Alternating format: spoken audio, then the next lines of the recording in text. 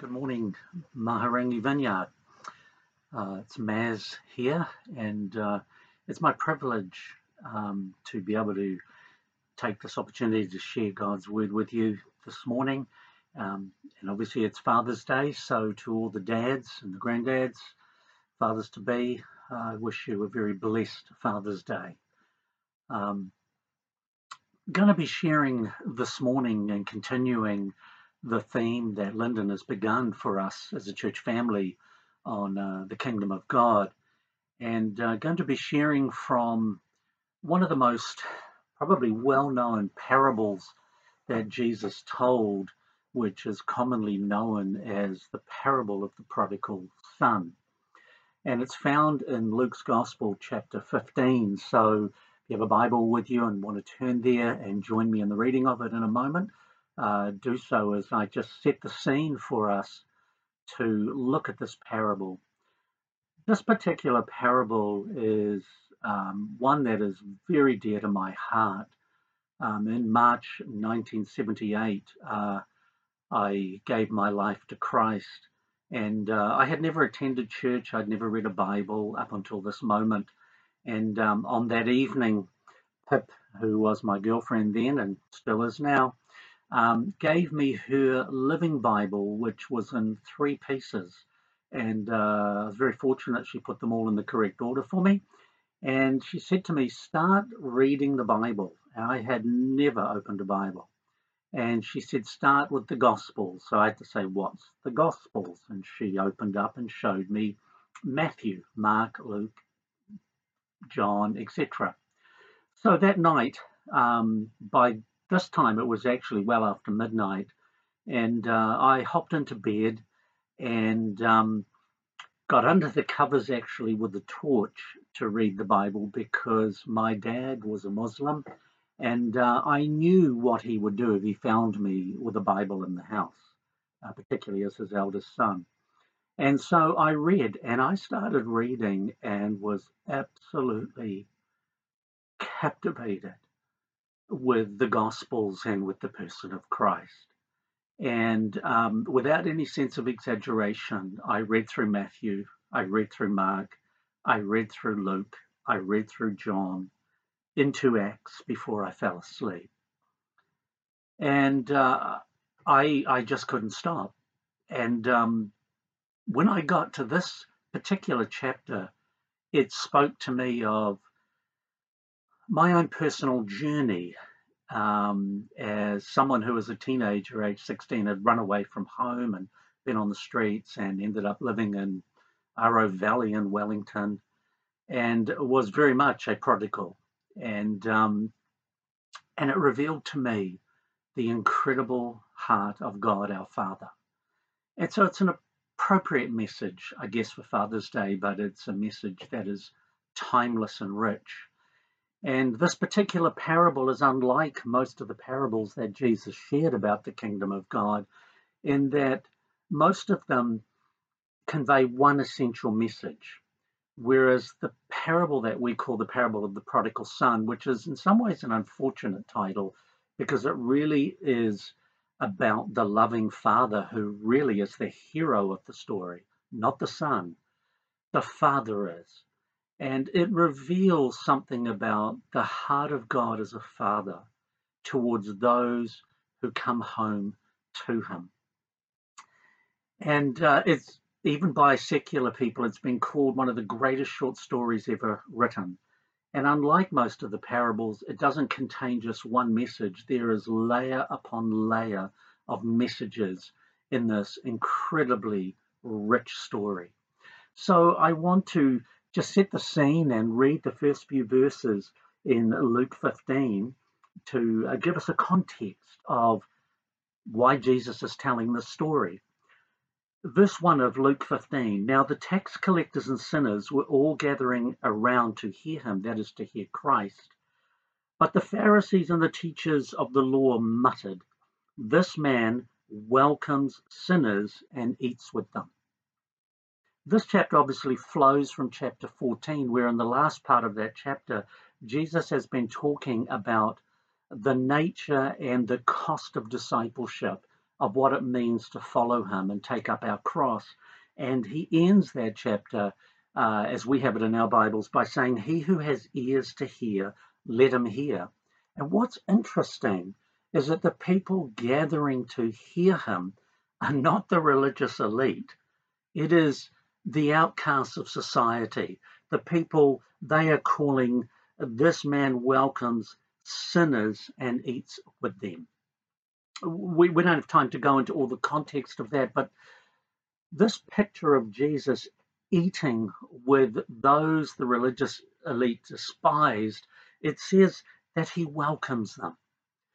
The word welcomes is a Greek word that conveys the idea of, by eating with someone, by inviting them to the table with you, it has this idea of you're giving them access to you. You're inviting them to have a relationship with you, to have access with you through a meal. And in Middle Eastern culture, this is called table fellowship. And this is essentially what Jesus is engaging in. And as we saw through that tremendous series Lyndon did on hospitality, that this is the way Jesus engaged with people. But it was more than just having food with them. They knew in that culture, by being invited to the table with Jesus, he was welcoming them, he was accepting them, he was giving them access to himself. And by giving them access to him, he was in that sense then giving them access to God the Father. One of the things I noticed as I studied the Gospels and read through them is, you know what's important to a person by the repetition of words they use frequently or things they talk about the most. And there are two things you'll notice in all four Gospels as they record the life, the ministry, and the teaching of Christ that are important to Jesus. And the two most frequent words or images in his teaching and ministry are the kingdom and the Father. The kingdom and the Father. He came to proclaim the kingdom, its nature, and he not only taught about its principles and its laws, but also about the nature of the kingdom through the miracles he performed. He shared about it with words and he shared about it with pictures, a demonstration of power.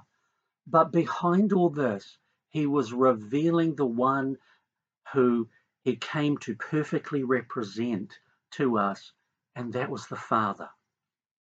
John's Gospel tells us that no one has seen God except the Son, who is the closest to the Father, and he has come to make him known. So at the heart of Jesus' ministry was a proclamation and a demonstration of the nature of the kingdom, and a revelation that the kingdom is governed and ruled by a Father. It's a family business. And we need to understand that, because how we then live in the kingdom and demonstrate the life of the kingdom is greatly affected by how we see God as our Father. And this is what Jesus came to demonstrate. And in this very act of table fellowship, which in ancient culture conveyed the idea that if you invited someone to sit at the table with you, you were, as it were, almost entering into a covenant kind of relationship with them, of friendship and acceptance, and of giving them access to you. I saw this growing up as a child and a teenager with my Turkish father and all his Middle Eastern friends, who were really my community more so than the Kiwi community as I grew up. And food and access to one another through table fellowship was so important and so rich, because it meant acceptance. It really did. And Jesus is conveying through this simple image, the Father welcomes sinners. The Father welcomes the outcasts of society. Those who you despise, the Father welcomes them. And as we'll see in a moment, it's not that he overlooks sin. It's that he welcomes them because he's so eager to forgive sin. And so Jesus sets the scene as others watch him eat with sinners. And then in verse 3, then Jesus told them this parable. The word parable is in the singular, it's not parables. And what Jesus is going to do through three stories about a lost sheep, a lost coin, a lost son, is to convey one message from three angles, as it were. We're getting three camera views of the heart of God as a father. And it's simply this, if we would even sum it up now, it's that God welcomes sinners, and he and all of heaven rejoice and throw a party every time one sinner comes home and turns to him in repentance. Look at the end of the parable of the lost sheep in verse 7. I tell you that in the same way, there will be more rejoicing in heaven over one sinner who repents than over 99 righteous persons who do not need to repent. Verse 10, at the end of the story of the lost coin, he says, in the same way, I tell you, there is rejoicing in the presence of the angels of God over one sinner who repents.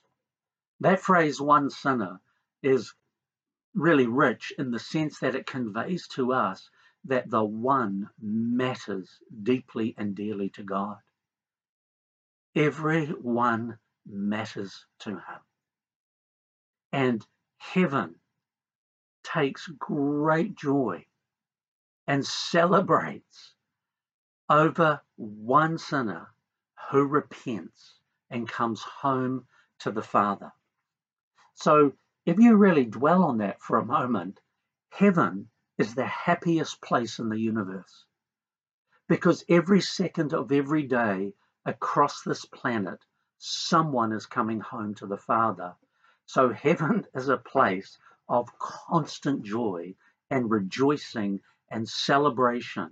And heaven celebrated you when you repented and you came home to the Father. There was a banner hung in heaven with your name on it, with my name on it, and all heaven was celebrating. Heaven is the happiest place in the universe. Jesus then tells this story, which I just will bring a few thoughts out regarding the heart of God as a father in the remaining time we have. This has been a chapter that I have to be honest, I've meditated on for 40 years. It is so rich. And then Jesus tells the story. Let's pick it up in verse 11.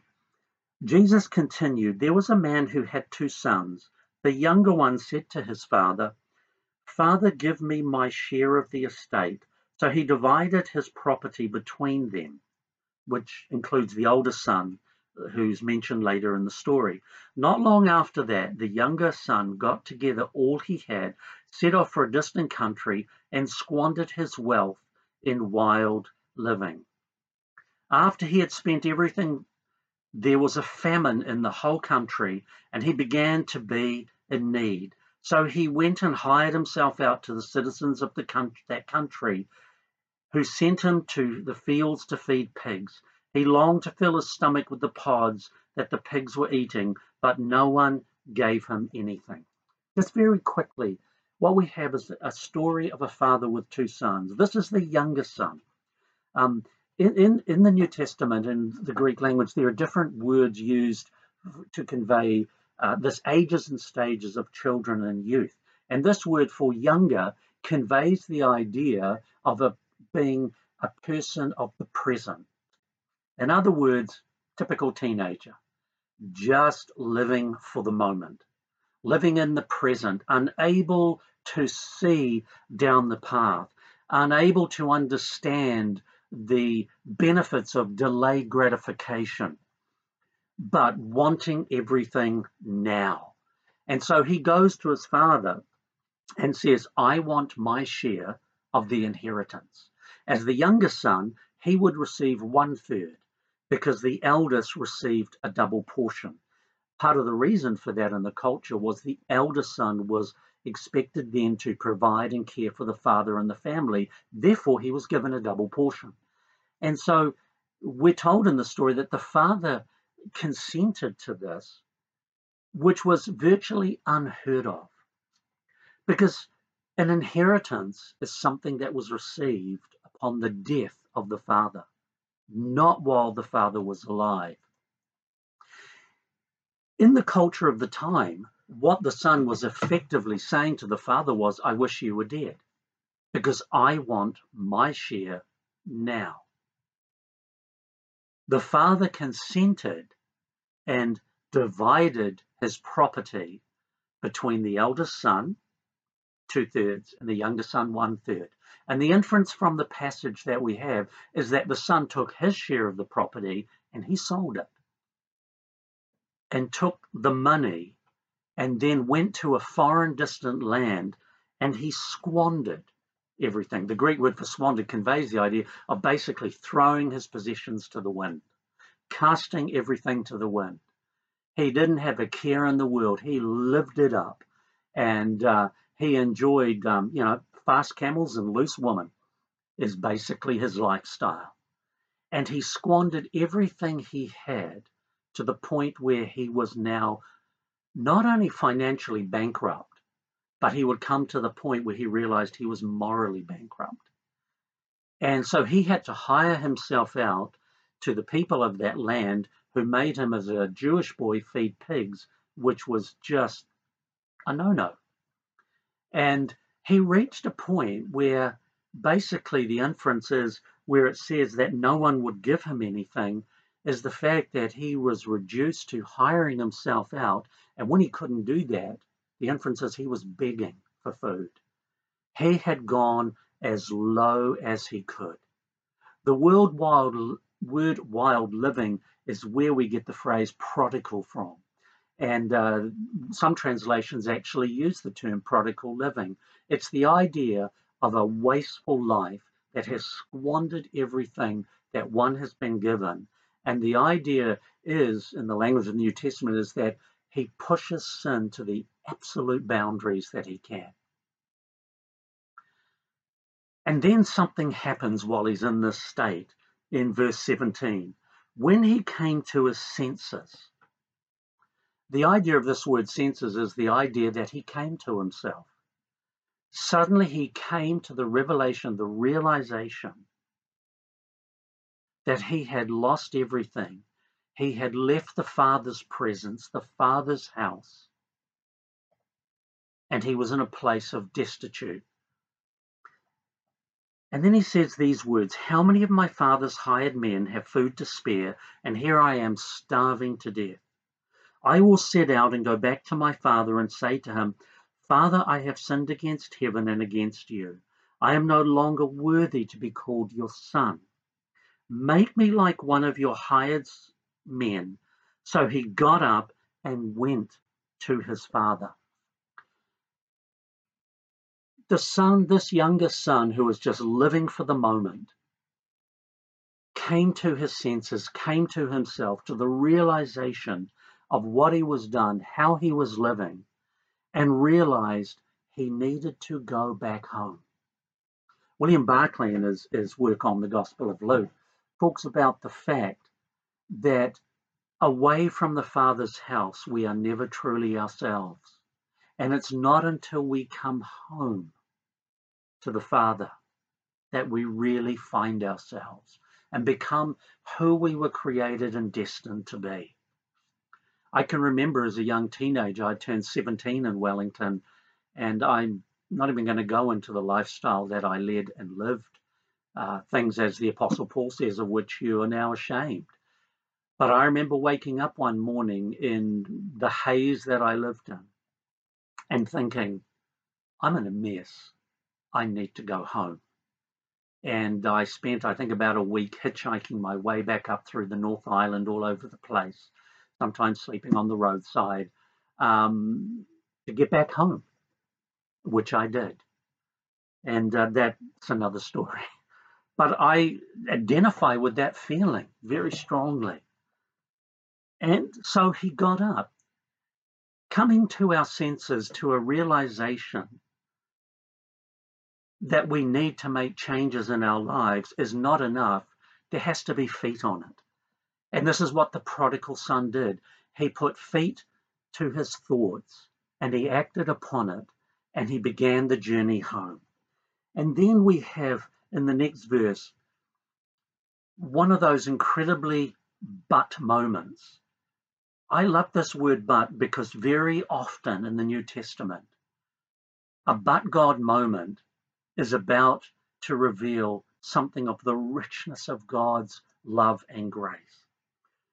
But while he was still a long way off, his father saw him and was filled with compassion for him. He ran to his son, threw his arms around him, and kissed him. It was an undignified thing in that culture for a father to run. A father always walked slowly with dignity. To be able to run, a father would have had to pull his robes up, thus exposing the lower part of his legs, which was completely unacceptable and undignified. But this father, filled with compassion that his son was coming home, ran to him, threw his arms around him, and kissed him. And in the culture, he would have kissed him on each cheek. And I grew up with that. My father, to the day he died, we greeted each other, kissing each other on the cheek. Within the community I grew up with my father, whenever we met, the men, we would kiss each other on the cheek, and the women would do it, but the men did it. And I knew no different. And so when I became a Christian and saw people hugging each other, and I gave some men a kiss on each cheek, I discovered it wasn't actually the thing to do in church. Bit of a shame. So don't worry, I won't kiss you on the cheek. But it was a way of greeting.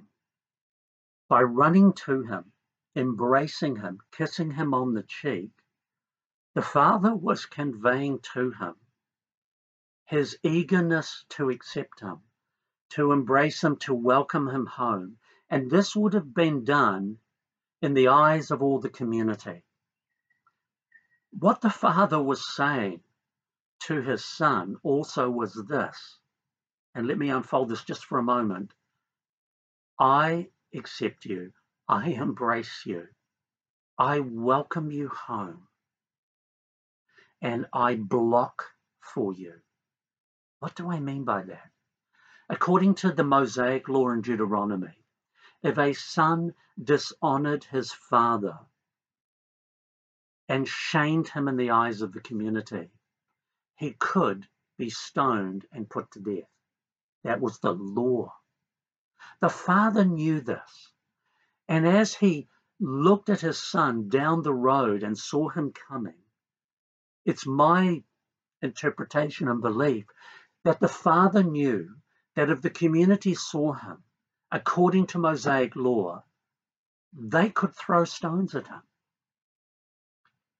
So the father ran for all the community to see, to embrace his son and let the watching world know, I, the father, am blocking my son from your condemnation and judgment. And I am demonstrating to the watching world and community, I welcome him home.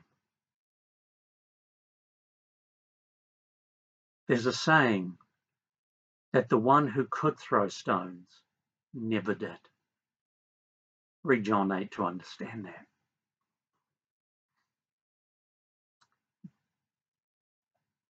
The son said to him, Father, I have sinned against heaven and against you. I am no longer worthy to be called your son. If you read earlier, the son had practiced his speech and wanted to go on to say, please take me back as your hired servant. What the son was going to be really saying to the father is, I want to work for my salvation. I want to work my way back into your heart. I want to work my way back into your favor. But if you look at the text clearly, it's at this point the son confesses his sin. He acknowledges the bankruptcy of his heart and says, Father, I've sinned against heaven and you. I'm no longer worthy to be called your son. There's another wonderful but clause. But the father said to his servants, the father cut the son off in his speech at that point. The confession of sin and the repentance needed to take place in order for there to be restoration and reconciliation. But what the father was doing in cutting him off and intervening at that point was showing his passion and readiness to forgive once the confession had been made and repentance was demonstrated. He was letting the son know, you can never earn my favor. You can never work your way to salvation or back into my heart.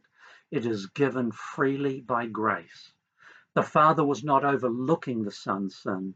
He was forgiving it and covering it with incredible mercy and grace. And he said to the servants, quick, bring the best robe, put it on him, put a ring on his finger, sandals on his feet, bring the fatted calf and kill it, and let's have a feast and celebrate. For this son of mine was dead and is alive again. He was lost and is now found. So they began to celebrate. I know I've probably gone a little longer than I meant to, but there's just so much to convey through this. In the last few moments, let me just paint a rich picture of the four things the Father does, really quick fire. He intervenes and lets him know, upon confession and repentance, you are forgiven. And before the son even has time to clean himself up, he would have been filthy, dirty from his work and his journey. The father says to the servants, quick, put the robe on him. That is a picture of the fact that we can never clean ourselves up to become acceptable to Father God. He accepts us as we are, but loves us too much to leave us as we are. And then he puts the robe upon us to cover our filth and our sin in the best robe of his righteousness. The robe was a sign of honor, and it was the Father's best robe, and it was generally given to the guest of honor when they came to eat at the table. He gave it to his prodigal son. He then said, put a ring on his finger. The ring would have been a family signet ring that the father would give to a son, and there's much symbolism in this, and it was a sign of authority. It was the same in our modern Western culture as assigning power of eternity. He was empowering the son immediately to use the father's authority in the community and the household.